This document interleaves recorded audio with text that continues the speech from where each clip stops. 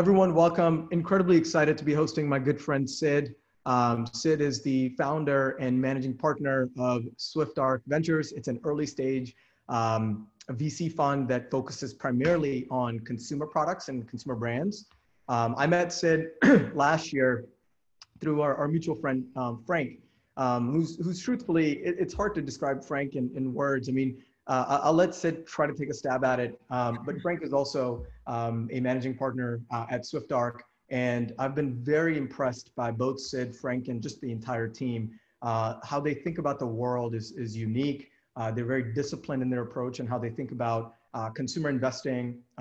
They don't just think about today and tomorrow. They're thinking about how yesterday evolved and how the last 50 years of consumer behaviors have evolved into where we are today and where we're going. And I think that past, present, future kind of thesis and modeling has been phenomenal for me to just learn from and observe. Sid, I would love for you to just take a moment, introduce yourself to the people listening, and then and tell us a little bit more about SwiftArc Ventures. Sure. Happy to be with you, Fahim. Thank you for having me. And thanks to Frank. It's hard to put an introduction that is commensurate of all of his achievements, but this is what he does. He makes magic happen by connecting like-minded folks and takes a backseat when he needs to and comes back into the forefront when he wants. So shout out to Frank as well. So, you know, our background and the background of the firm for him was sort of deeply entrenched in the consumer mindset and consumer investment frame.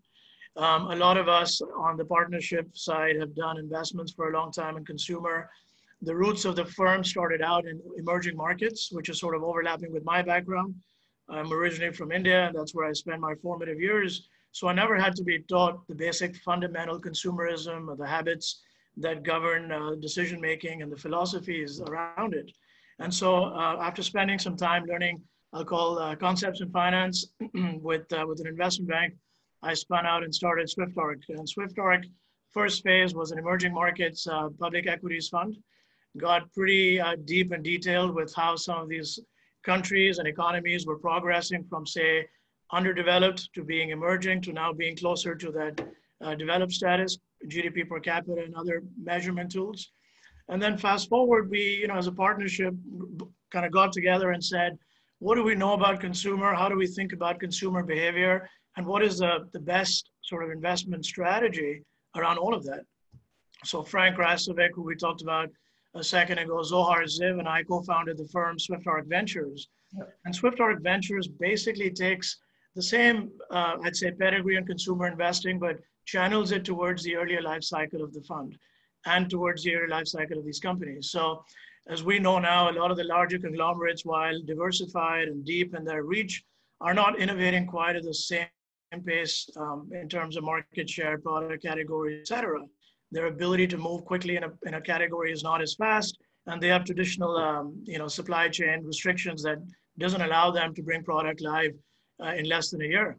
So these newer companies that are doing a phenomenal job of taking an idea from conception to an actual prototype to an early test to finally scaling the product and selling it on multiple retail formats is a trend that's here to stay.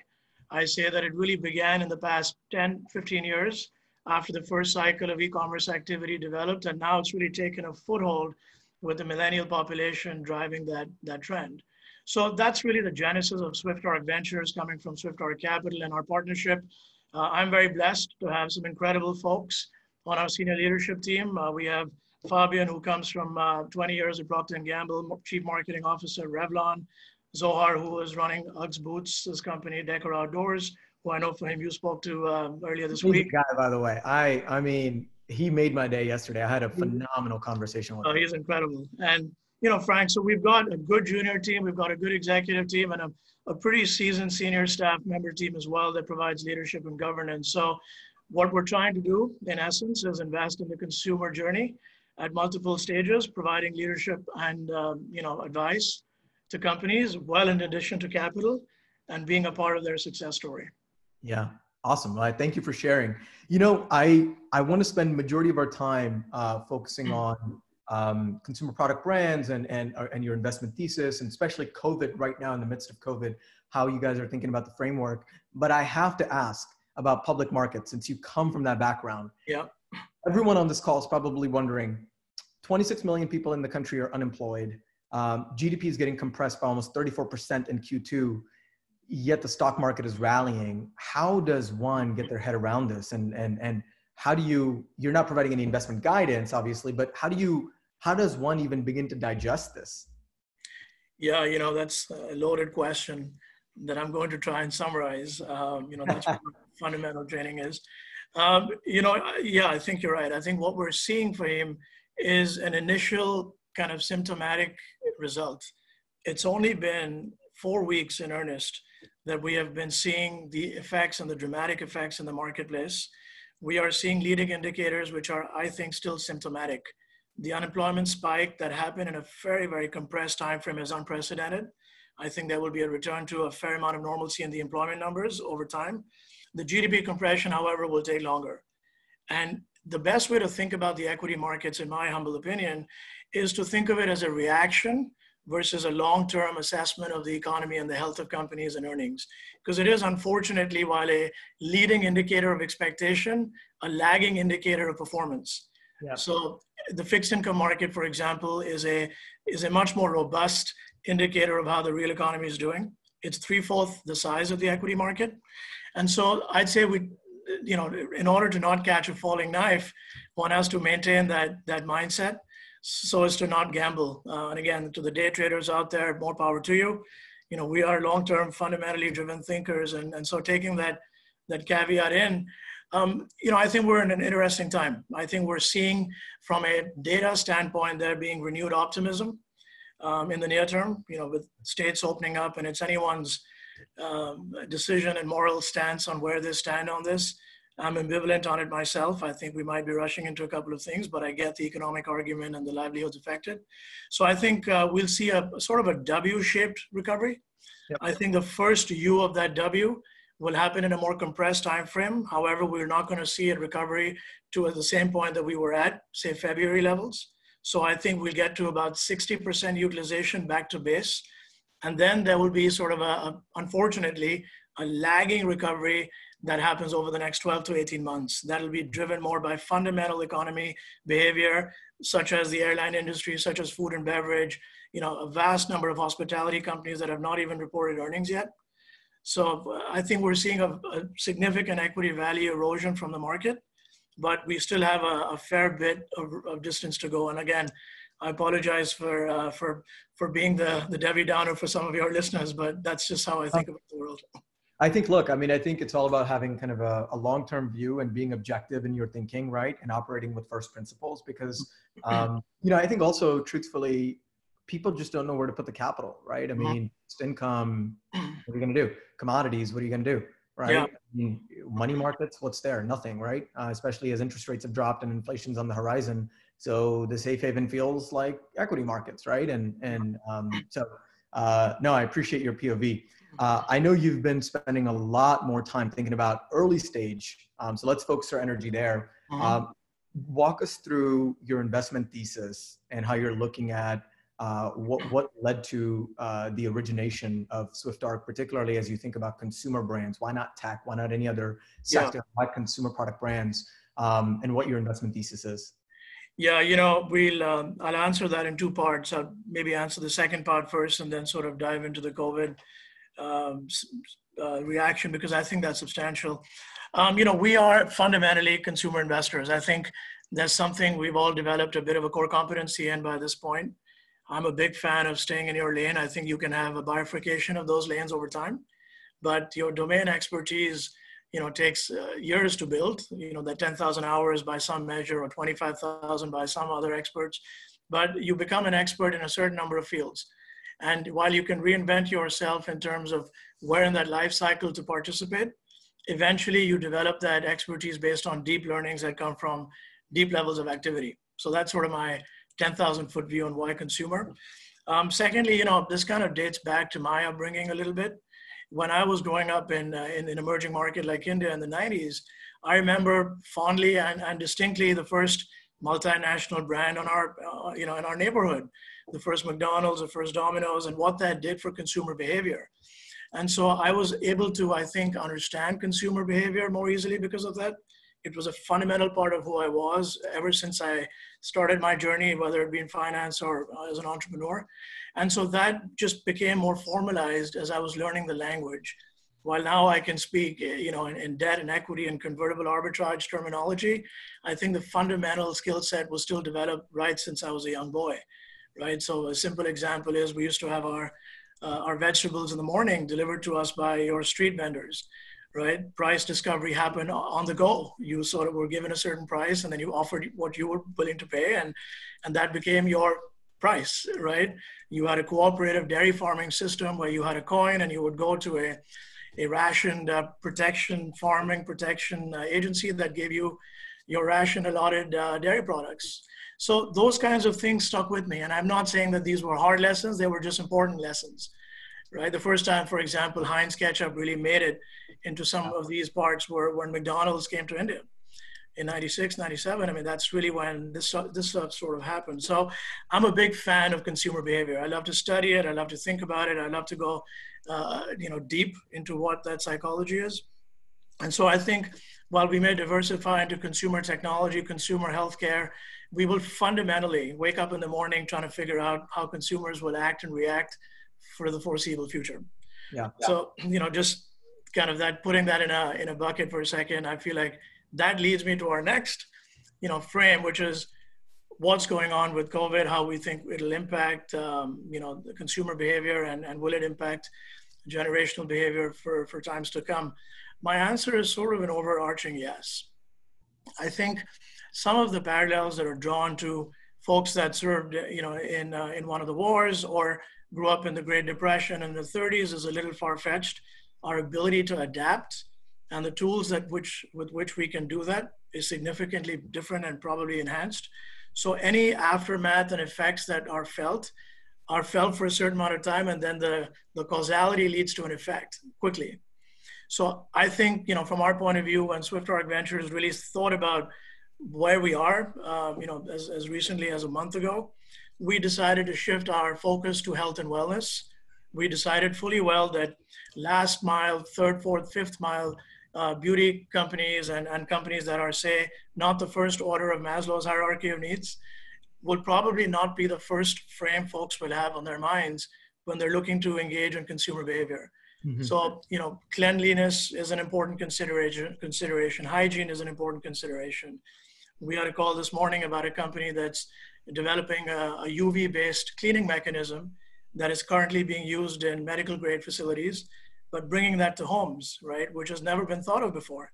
Yeah. I think that could be a fascinating play. There's other plays where delivery of essential consumer goods and wellness goods for lactating mothers that are trying to increase organic milk production. They're not able to go to all the the grocery stores and markets. So they are looking more for online options. And so validation that comes with those categories are important. So we have shifted our focus much more, I think, to reflect what we think will be the consumer behavior for the next 24 to 36 months. And we forecast that there will be dramatic increase in activity in health and wellness related industries. Absolutely. We've seen an emergence of e-commerce, right? As retail, I think in 2018, 2019, retail total sales are about, give and take, $5.6 trillion, right? E-com was only about 10 to 12% of that, given about 560 billion. Amazon was almost 50% of that, right? But what we're seeing, so you had this like long tail problem with e-com. Now what we're seeing is that it's starting to shift and e-com is on the rise. And I don't know how 2020 is going to end up looking, but walk us through your framework for evaluating deals. There's what I call, fundamentally speaking, e-commerce that's technically divided into two: internet retail and direct to consumer, right? Digital native vertical brands that have better contribution margins, et cetera. Kind of an Andy Dunn model with bonobos. And on the other end, you've got traditional retailers that are trying to enter the e-com sector. So walk us through your evaluation framework for when you're looking at opportunities. What are you focusing on? What do you think? How do you evaluate that? Yeah, I think it's a great question. And I don't know if there's a crystal ball answer for any company that is looking for pointers out there for that. Sure. What I've found, Fahim, in our time doing this is there are certain founders and founding teams that are organically better at one or over the other. So there are certain people that can go out and hustle, and they can go to these trade shows whenever they become normalized again. They're able to get in a foot in the door in a certain number of retailers and create brand awareness that way, and then further their product sales. And there are others that are able to figure out the e-commerce sales piece sooner, where they figure out, as you know, an expert in that field, certainly from a performance marketing standpoint, but also from an infrastructure standpoint, they're able to take the online identity of their product, the likeness of what their brand stands for, whether it be lookalike campaigns on Facebook or other similar strategies, and then see what the penetration will be. My big advice, or unsolicited but free advice, is in the first phase for founding teams to continue doubling down on what they're really good at. Now, in the post-COVID era, there probably will be greater challenges in going to these trade shows or calling the wholesalers and developing those kind of hustle relationships, in which case I think there ought to be a greater openness to e-commerce and direct-to-consumer sale channels. I think Amazon initially got a mixed reputation because the brand creation becomes a bit more detached. Amazon takes a fair bit of margin uptake, but also has its own controlled environment. And once you have a product on there, you cannot bring it back and things like that. Secondhand products become a real concern. To me, there's an interesting intermediate way to bring it all together, where you have an omni-channel strategy. I think the best teams are the ones that are doing a little bit of everything and doubling and tripling down on what's working. Let data be the biggest indicator of what's working, right? And again, the efficiency model suggests that direct-to-consumer and the margin available there should be the best, but it's also fiercely competitive. You need money to be able to actually activate that channel. Not many people are good at generating organic press and organic widespread notoriety. So I think the big lesson is do what you do best organically and find a way to continue doing that. Once you get to a critical mass of product penetration, then find a way to take that and bring that to other channels. Absolutely. Absolutely. And I think, look, paid acquisition, we do that for a living. For a lot of our clients, you know, it ultimately direct to consumer comes down to product distribution, supply chain, and media distribution, right? You want to own both, but it starts by building a great product for your core audience. You know, I always say, start with the product, build a community around that product. That community becomes a cult. And then now that you have a voice, give us the megaphone to help you amplify that voice. Mm-hmm. That's all performance marketing is, right? Yep. At the core, it's not just about $1 in, $4 out. It's beyond that. It's about building a brand at scale, and hopefully doing so thoughtfully and efficiently and so on. Yeah, exactly. COVID has been a shocker to a lot of people because no one expected this. If you and I were talking, I mean, we talked 8 weeks ago. We didn't expect this. And we talked last week. We were laughing about it. It's like, man, the world has changed fundamentally for forever potentially. There could be a new world order. Fundraising can also change. So talk to us a little bit about, you know, you're looking at deals every day. You're talking to founders every day. In your portfolio and net new deals that are coming in. What's that conversation like at a high level right now? How's everyone feeling? Yeah, great question, Fahim. And I think, you know, my big thought there is to not be tone deaf.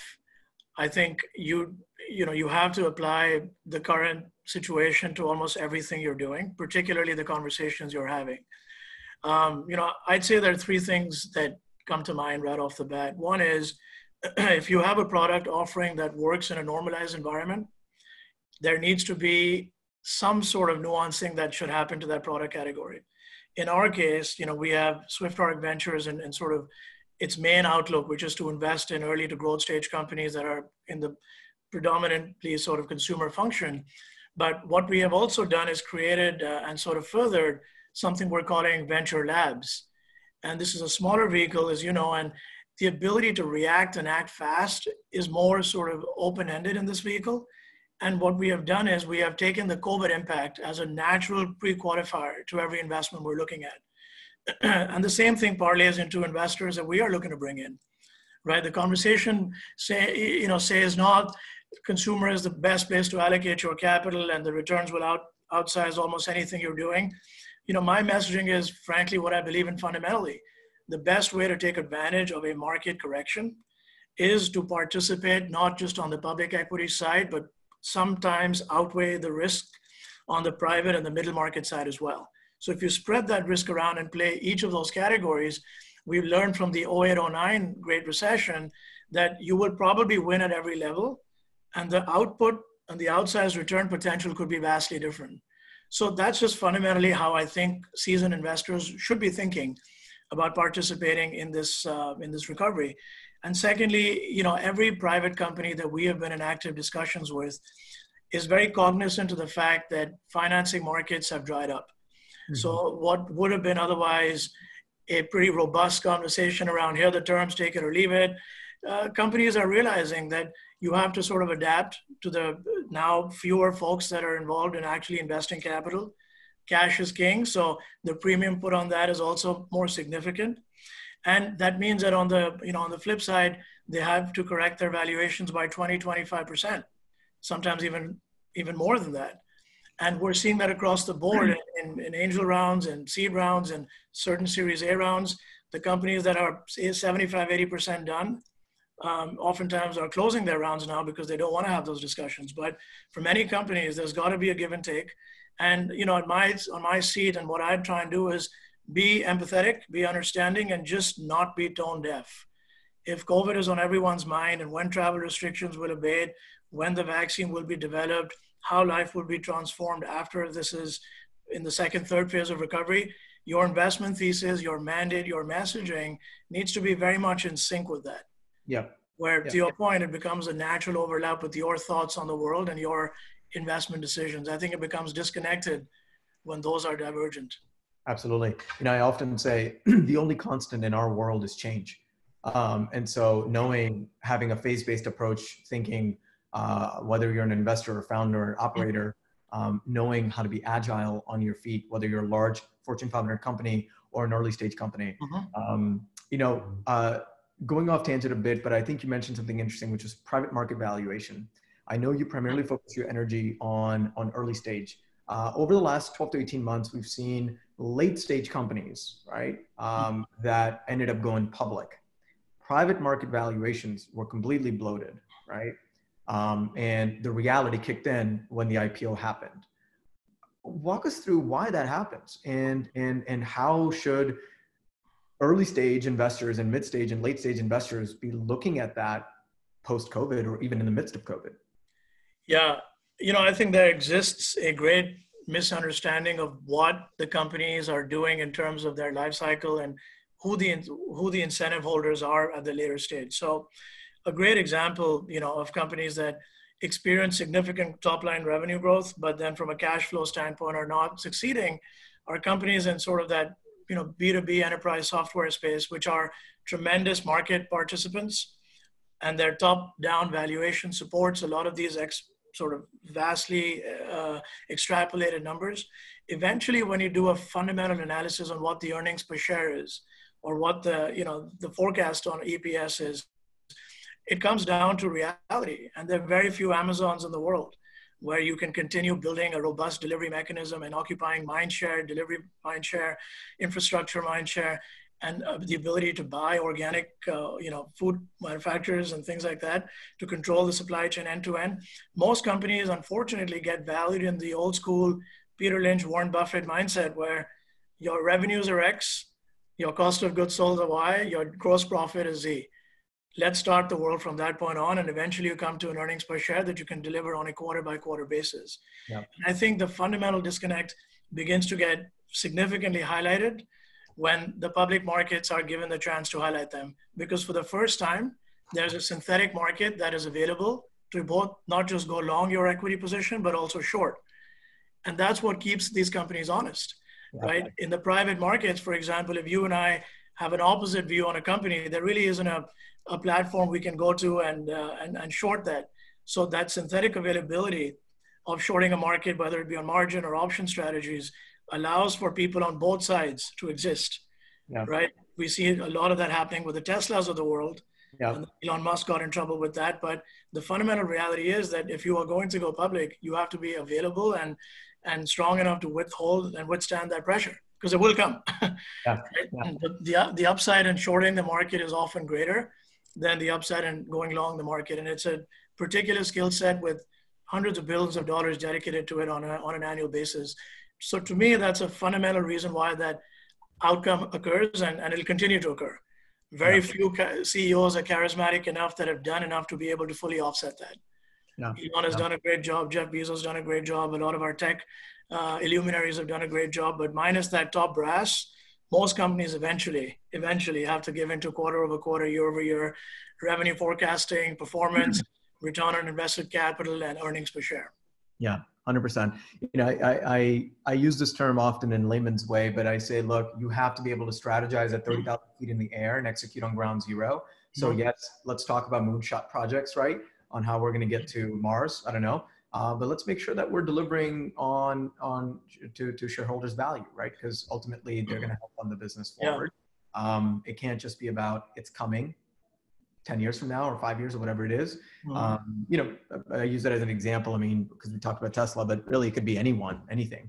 And you know, oftentimes, Fahim, just as a caveat, this is a conversation that we're having with these founding teams, and they're having it for the first time.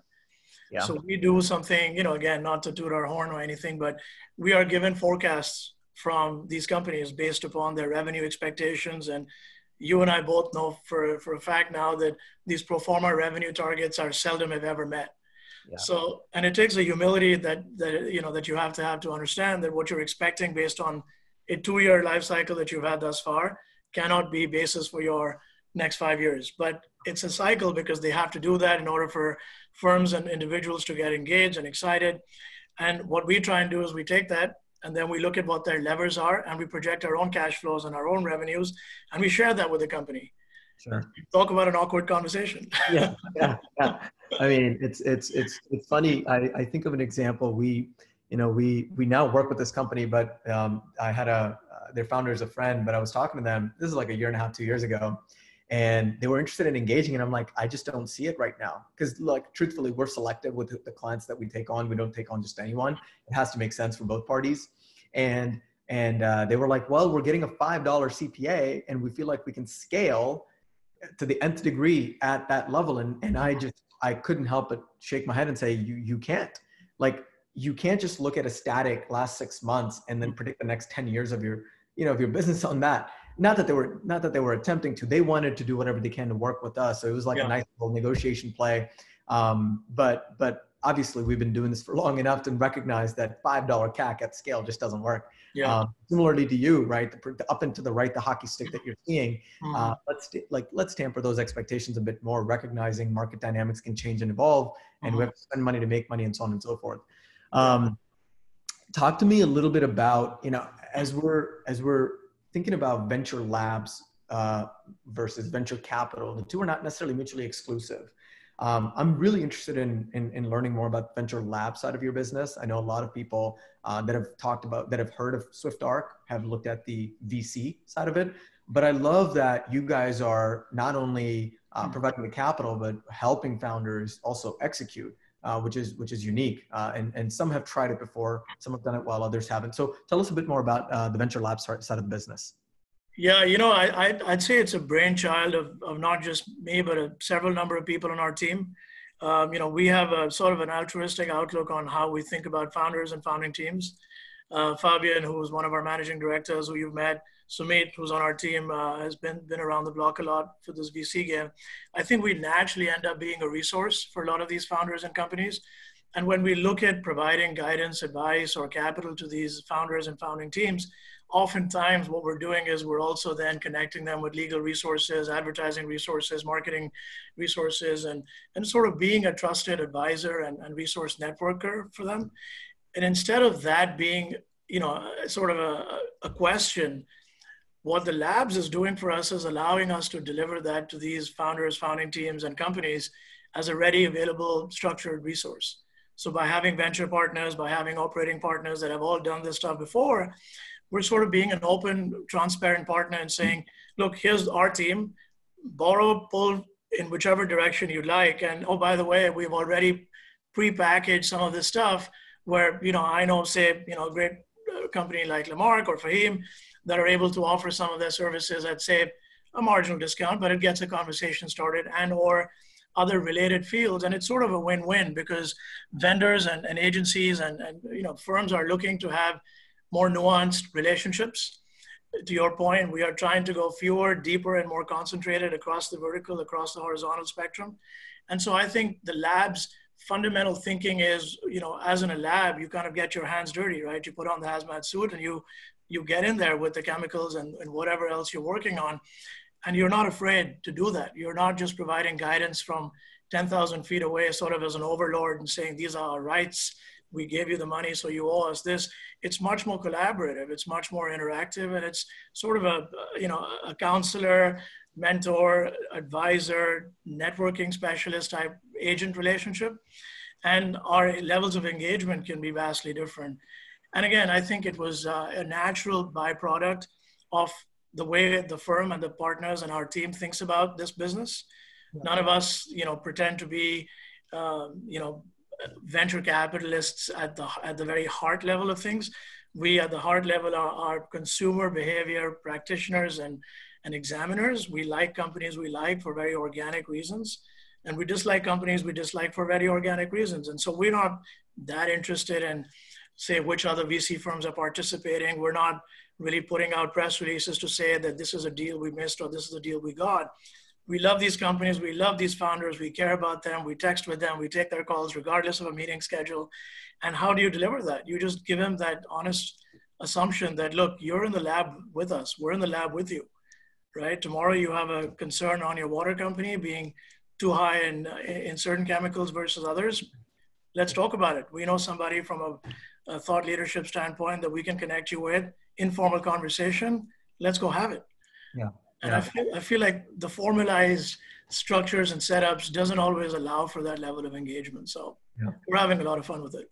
Yeah, no, I can imagine. I mean, look, it's one thing to provide capital. It's another to get, put on your, roll up your sleeve and start operating together and providing guidance, right? I think it changes the fundamental nature. I mean, whenever I'm supporting founders of any kind, I always say, look, here's my number. You can call me at 10 p.m. on a Friday if you need to, right? Saturday morning, like things hit the fan sometimes, and you're not going to call your lead investor and pick their brain on it. You need someone who is in there with you that has empathy for the concern and the problem that you have and can work this out. So no, I appreciate that. Let's talk a little bit about deal evaluation process. Every VC fund looks at it differently. They have different timelines, different kind of framework of thinking. Walk us through yours.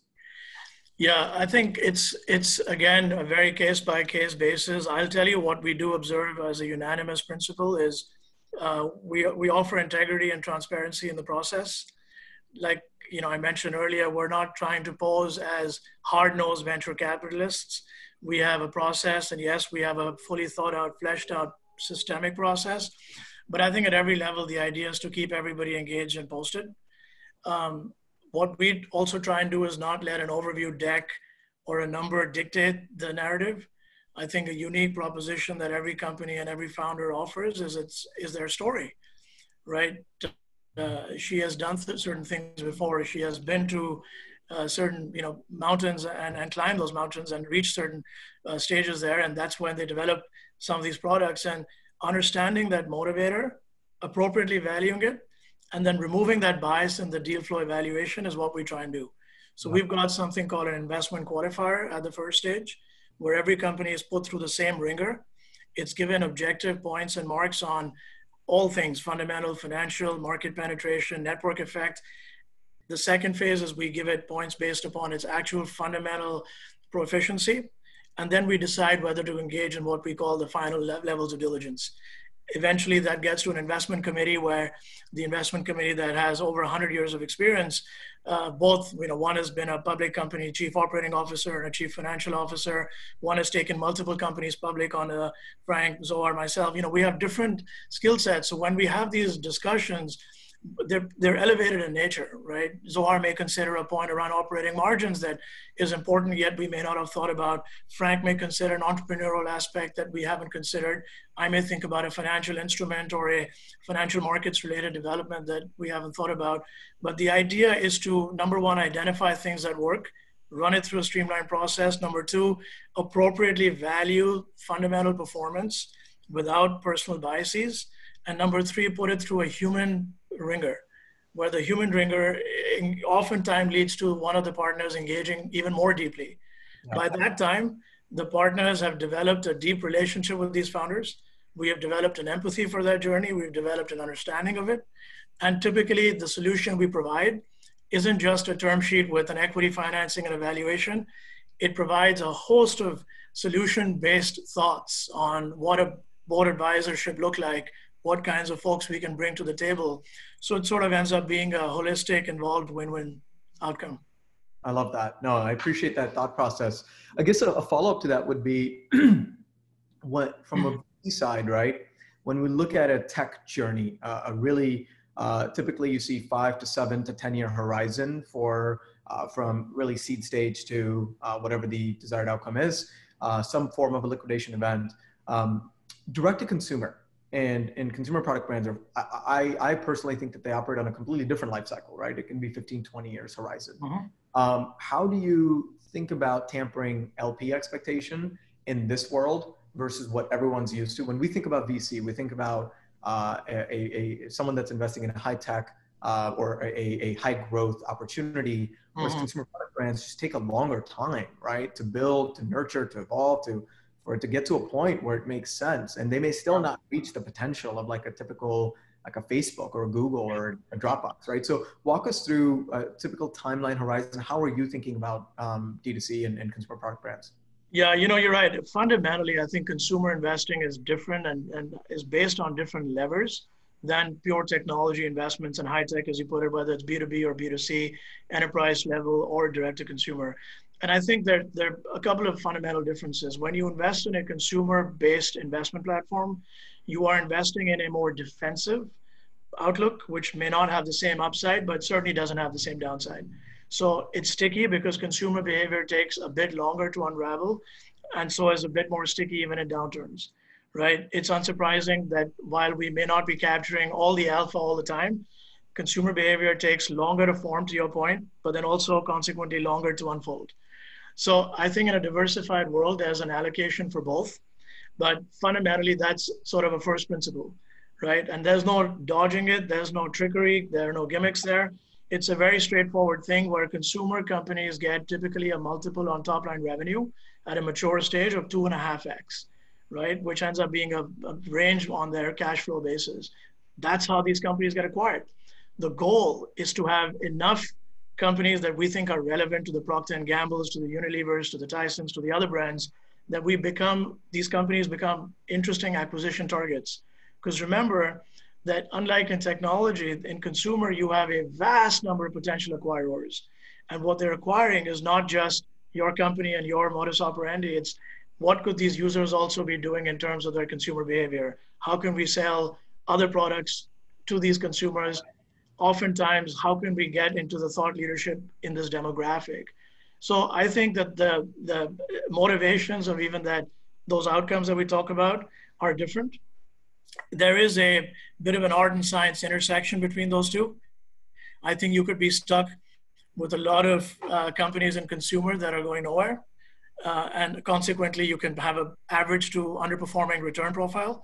Yeah. On the flip side, if you identify as a certain few pockets that you're good at, you can have a consequently much better impact.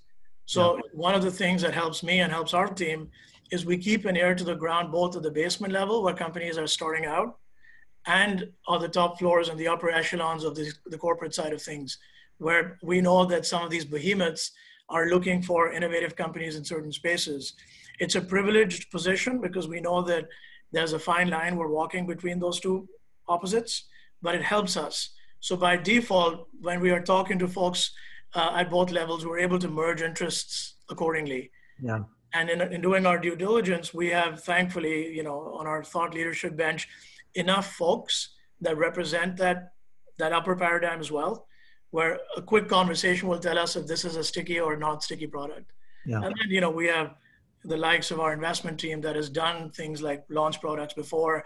The first time Fabian and I met was at a consumer conference when I talked about my fundamental philosophies. Fabian presented about launching detergents and laundry-based products in different countries.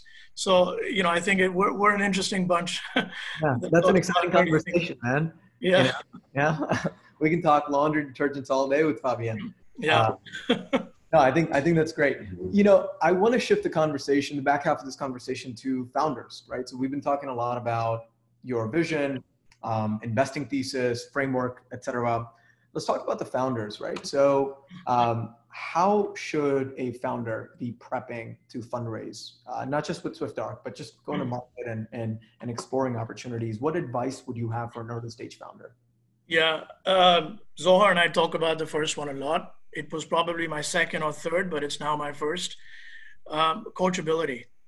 Yeah. I think what you have in a founder's mindset is that alpha personality, where they have been able to break very many traditional molds to be able to get to that point where they are looking to launch something. That level of active thought and deliberate action also leads to, I would say, a small amount of hubris, and in that you feel like you know a lot. And remember that for all of the things you have learned over the past year or two or three or four, there are folks on the other end that have been doing it for 30, right? So maintaining that learning mindset, the humility that people are looking at you as a coachable person or not, right? So don't lose the coachability, solicit feedback at every level, because there are people in the right setting, in the right rooms. There are people that have done this or similar things, and their valuable advice is, believe it or not, the difference maker many times. So coachability is number one. I think number two is thoughtfulness around product category, right? If you spend most of your waking hours thinking about a space, you should have arguably developed some level of research, some level of proficiency around who the players are. You know, do your homework, right? So if you're going to pitch us a water company, tell me who the water competitors are. If you're going to pitch us a beauty and wellness company, a swimwear company, whatever your particular chosen area field might be, spend the time not just being so inward and micro focused that you lose sight of there being a competitor that's doing the same stuff that eliminates your chance of success. So I think, you know, having that visibility of not just staying in your tunnel, but looking around and catching up with what's happening around you is important. And the third, I think, is an uncompromising one for us, is integrity. Yeah. Right. It maybe overlaps, you know, because skills can be taught, networks can be brought to the table, capital can be raised. But if you show to us that you are coachable, you have done a baseline level of homework, and you have spent the time doing research, and the difference is night and day, right? Yeah. And the third is you are presenting what you know with integrity, because we follow, you know, very many what we think of Aristotelic methods, right? Instead of doing it deliberately, we do it in conversation. We'll ask the same question 4 or 5 times, right? We'll ask it in intervals of 4 or 5 weeks. If the consistency of the answer changes, well, trust me, you will forget that you are consistent to change, but we will remember, right? Because we're making a note of it. And so if you're honest about it and you just say, look, I don't have that piece figured out, I don't have the answer, but I'd be curious to hear if there is an answer and what that answer might look like, that's fine. You're not expected to be a walking encyclopedia on everything. I think that human virtues get forgotten. And, you know, I can talk about go to market, this, that, and the other, but eventually I think skills can be acquired. Core values are difficult to replicate. So we are investing in those three for our point of view. I love that. You know, when I look at some of the best founders that I've been able to come across and work with, commonality in terms of skill set that I see is their ability to just strategically think about yesterday, today, and tomorrow, and also a year, 2 years out, right? So to your point, like having a thesis, a POV, a founder should never lose that, and they should have one. Their ability to fundraise, number 2, right? And then number 3, the ability to put the right people in the right seats at the right time. So team build out. So let's focus our energy on the third bullet, right? Which is team build out. So you can have we often hear in the world of entrepreneurship is rock star, right? That entrepreneur is a rock star. And I've just come to believe that the best entrepreneurs are actually not rock stars. They are mentors, they're coaches, they are leaders. Leaders are not rock stars.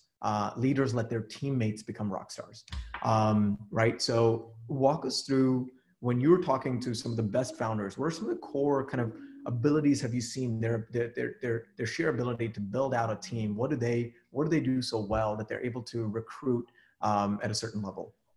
Yeah, I think they have a great question for him. And, you know, I will say that I've been privileged to learn this lesson from a lot of my mentors over the years. And that's been a big blessing to me because it's truncated or compressed the time in which I've been able to apply these lessons. I have a great mentor out of Nashville, Fred, who's taught me the value of investing in teams, and certainly Frank and others. So I say this with the caveat that made plenty of mistakes along the way, but learned from them. I think it's that scarcity mindset, right? No matter how successful you think you are, never lose that. Never lose a scarcity mindset. That comes to team building as well. If you are trying to figure out a world or estimate a world where you are paying your entire team top dollar and that's what's going to keep them motivated, you are already, I think, in the losers category from that point of view. Right. The best leaders, founders, partners are the ones that are able to continue motivating their team and uniting them over a vision that hasn't even happened yet. Yeah. Right? The vision becomes reality one step at a time and with their help. So there's a chicken and egg situation where you almost are saying that, look, we're going to go out and be this tomorrow, but today I need your help. If you believe it in your gut, you're not willing to fail, people are attracted to that energy. Yeah. Now, I used to think that the best founding teams start with charismatic leaders. I have learned over time that people that are not outwardly charismatic have other abilities. They are able to hire charismatic people. And so I strongly believe that uniting people behind your vision and truly uniting them, spend the extra hour with them, when you're not talking about deliverables, work, equity shares, all of that stuff, options vesting, all that stuff that consumes companies and founding teams that haven't even built anything yet, right? Grab a cup of coffee, get on the phone, just talk, spend time, right? Spend time getting to know each other at an individual level. Do not lose that, because that, I think, ultimately is your glue, right? So eventually understand the importance that there can be only one or two centers of anything, right? Be that center that attracts that energy. But in order to continue to sustain that energy, have a unified vision behind which everyone can rally. I always say that there's a professional goal, there's a personal goal. If those two are not parallel, neither will work. Yeah. So I've had this conversation in a nascent form with some of our team members. I've learned a lot about personalities.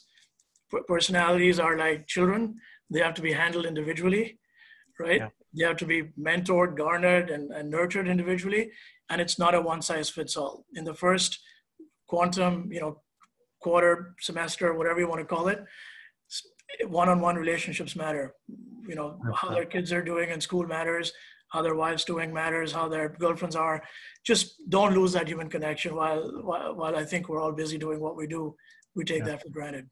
No, I love that. And thank you for sharing. I think that's been, when I think about building a great business, I think about, I think about people. And typically any business has three levers that they can pull, right? There's a capital lever, there's a technology lever, and then there's a people lever. And I think often you realize that it really truly comes down to all three at once, but it's the people. Some of the best businesses that have ever been built have been because of good people that have been part of that business. And it's more than just the business, it's the people to people connection that makes it. Because at the end of the day, there's no DTC or B2B. It's people to people. That's what this is all about. So I appreciate that. I know we have 9 minutes. I know we have two questions, two good ones. I'd love to dive into those, Sid, if that's okay. Sure. Let's do it. Johnny, I'll pass the mic to you. Yeah, great. So we had a question in from John, and he said, over the last decade, many consumer startups have looked into China for supply chain scale and cost efficiencies. Given the likely strain in the US-China relationship due to COVID-19, how should consumer startups prepare given the greatly exacerbated policy risks? That's a good question. Yeah, no, that's a great question. And, I think the beginnings of that began even before COVID. I think what got highlighted in the first part of this year, pre-COVID, even January and February, were the trade wars between India and China, between China and the US, and then you saw India and the US. There were lots of countries that were being affected. I think we will see a deconcentration towards China, and I'm not trying to be a nationalist or an internationalist on that. I think that will just generally be a basket approach to having your back-end supply chain risk as well as your manufacturing risk. I think that's a good thing. I think there are terrific manufacturing facilities out in Vietnam and in other countries that are just as good. I think as a founder and a founding team, having an open mind is critical. I think China has not just been a high volume producer for a long time, but also been a leading innovative producer of things and manufacturer. So I think from that standpoint, it'll have to be a deliberate policy change internally and externally. And two, I think be willing to pay, 12 basis point increase on deconcentrating. It might affect the margin in the near term, but if you tell the manufacturer that your role and your goal is to expand the relationship over time, and this is only the first run, and the second and third and fourth runs will come with greater quantities, developing that relationship with them early will help. So I foresee, to answer that question succinctly, there to be, number one, a deconcentration of manufacturing and production from China to other parts, namely India, Vietnam, Philippines, and parts of Bangladesh. Number two, I find that prices will get more competitive from a raw materials and sourcing standpoint, which has been a concern. And number three, I think there will be a deliberate macro level sea change that will make it easier for folks to work with 3PLs and buying houses and buying agents to facilitate these changes. Absolutely. Well said. Great. Johnny. And then another question from Mike, and he asked, what industries do you think won't survive COVID? Oh, you're going to get me in trouble. I think the question is, let's do it this way. What do you think is going to be disrupted? Yeah, I think there's going to be a fair bit of consolidation. I think there will be fewer airlines to end the year than there were to start the year. It's a bold statement because the infrastructure that airlines need to stay alive is robust. But I think there'll be M&A activity, there'll be bankruptcies, and regrettably, there will be a fewer number of airline operators, which ultimately is a negative for consumers because it, in terms of competition and price points. And number two, I think energy, we have seen what may be on record, one of the largest, longest bull market runs of our generation. That typically is a cleansing that happens every 6 to 7 years. We saw a near, 12-year bull run here. And so energy and infrastructure has unfortunately been riding the coattails of increased demand and availability of supply.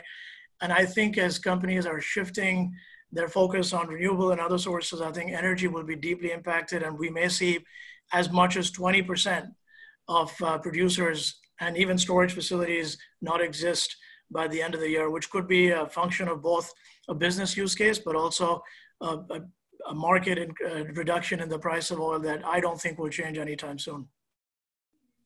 Interesting. Sid, on the note of coming together, right? So when we think about M&A activity, I've openly spoken about this. A lot of e-commerce clients that we work with, and just broadly speaking, what I'm seeing in the ecosystem is it feels like they're defying gravity. Like everyone's hurting, but a lot of e-commerce companies are doing well. So in the spirit of talking about M&A, I'm expecting mid-market M&A to spike post-COVID, right? When traditional retailers are looking to hedge against these black swan events. What's your POV on that? Yeah, I think healthcare delivery and consumer goods will be two areas of activity. In talking with bankers that represent some of these firms and folks that are engaged in the facilitating that buying and selling, we have already seen an uptick in interesting conversations. On the other hand, there's also interesting acquisition targets on e-commerce that are not doing as well because their modes have been affected, but they have a good product, they have a good back-end supply chain fulfillment delivery system. And so those product categories plugged in with otherwise successful Amazon and e-commerce platforms could be a better basket opportunity. So we're seeing both. Within the consumer, we're seeing some of that in beauty and wellness, but I think a large part is coming through healthcare delivery. So consumer health and basic consumer goods. So your non-discretionary consumer goods that have really spiked in the past 3 to 4 weeks. So we'll continue seeing that. Yeah. I'm certainly expecting the next 24 to 36 months to be incredibly interesting, not just to observe consumer behavior, but certainly as we think about, some of the most resilient founders are going to be building their businesses now because there is a pool of talent that's ready to work. And they're intelligent people, they're smart people and hardworking that are going to want to build something. And then on this end, M&A activity coming out of COVID, because there are going to be large retailers that are looking to tap into, to your point earlier, the thought leadership, that demographic that these sort of mid-stage direct-to-consumer brands are really servicing, and to tap into that and then get them tapped into their supply chain distribution while they tap into the demographic and play the LTV game. Get them sold all the different products that are in their inventory. I think, to that point for him as well, it takes there's no exact science, but my view is it takes 30 days to build a new habit, right? It takes multiple new habits to build a culture. Yeah. So if we can somehow build a view on that in advance, and for the few that are with us, I think that's something to think about, right? As the world changes and the paradigm shifts, whether it be on the business side, professional or personal, what are things that we can do for the next 30 days that'll eventually lead to a cultural change? Absolutely. Absolutely. Sid, thank you, man. This is wonderful. I feel like this is our coffee chat that we normally would have in person, but it's on Zoom, and I'm so glad that people were able to dial in. Super grateful for your time. I know you're busy, and thanks to Frank for bringing us together, and Zohar and everyone else that's on your team. I continue to be impressed by the work you guys are doing. So keep at it. Thanks for jumping on, and thank you to everyone that was listening in. And we'll chat soon. Thank you, Fahim. Enjoyed it. Bye, Sid.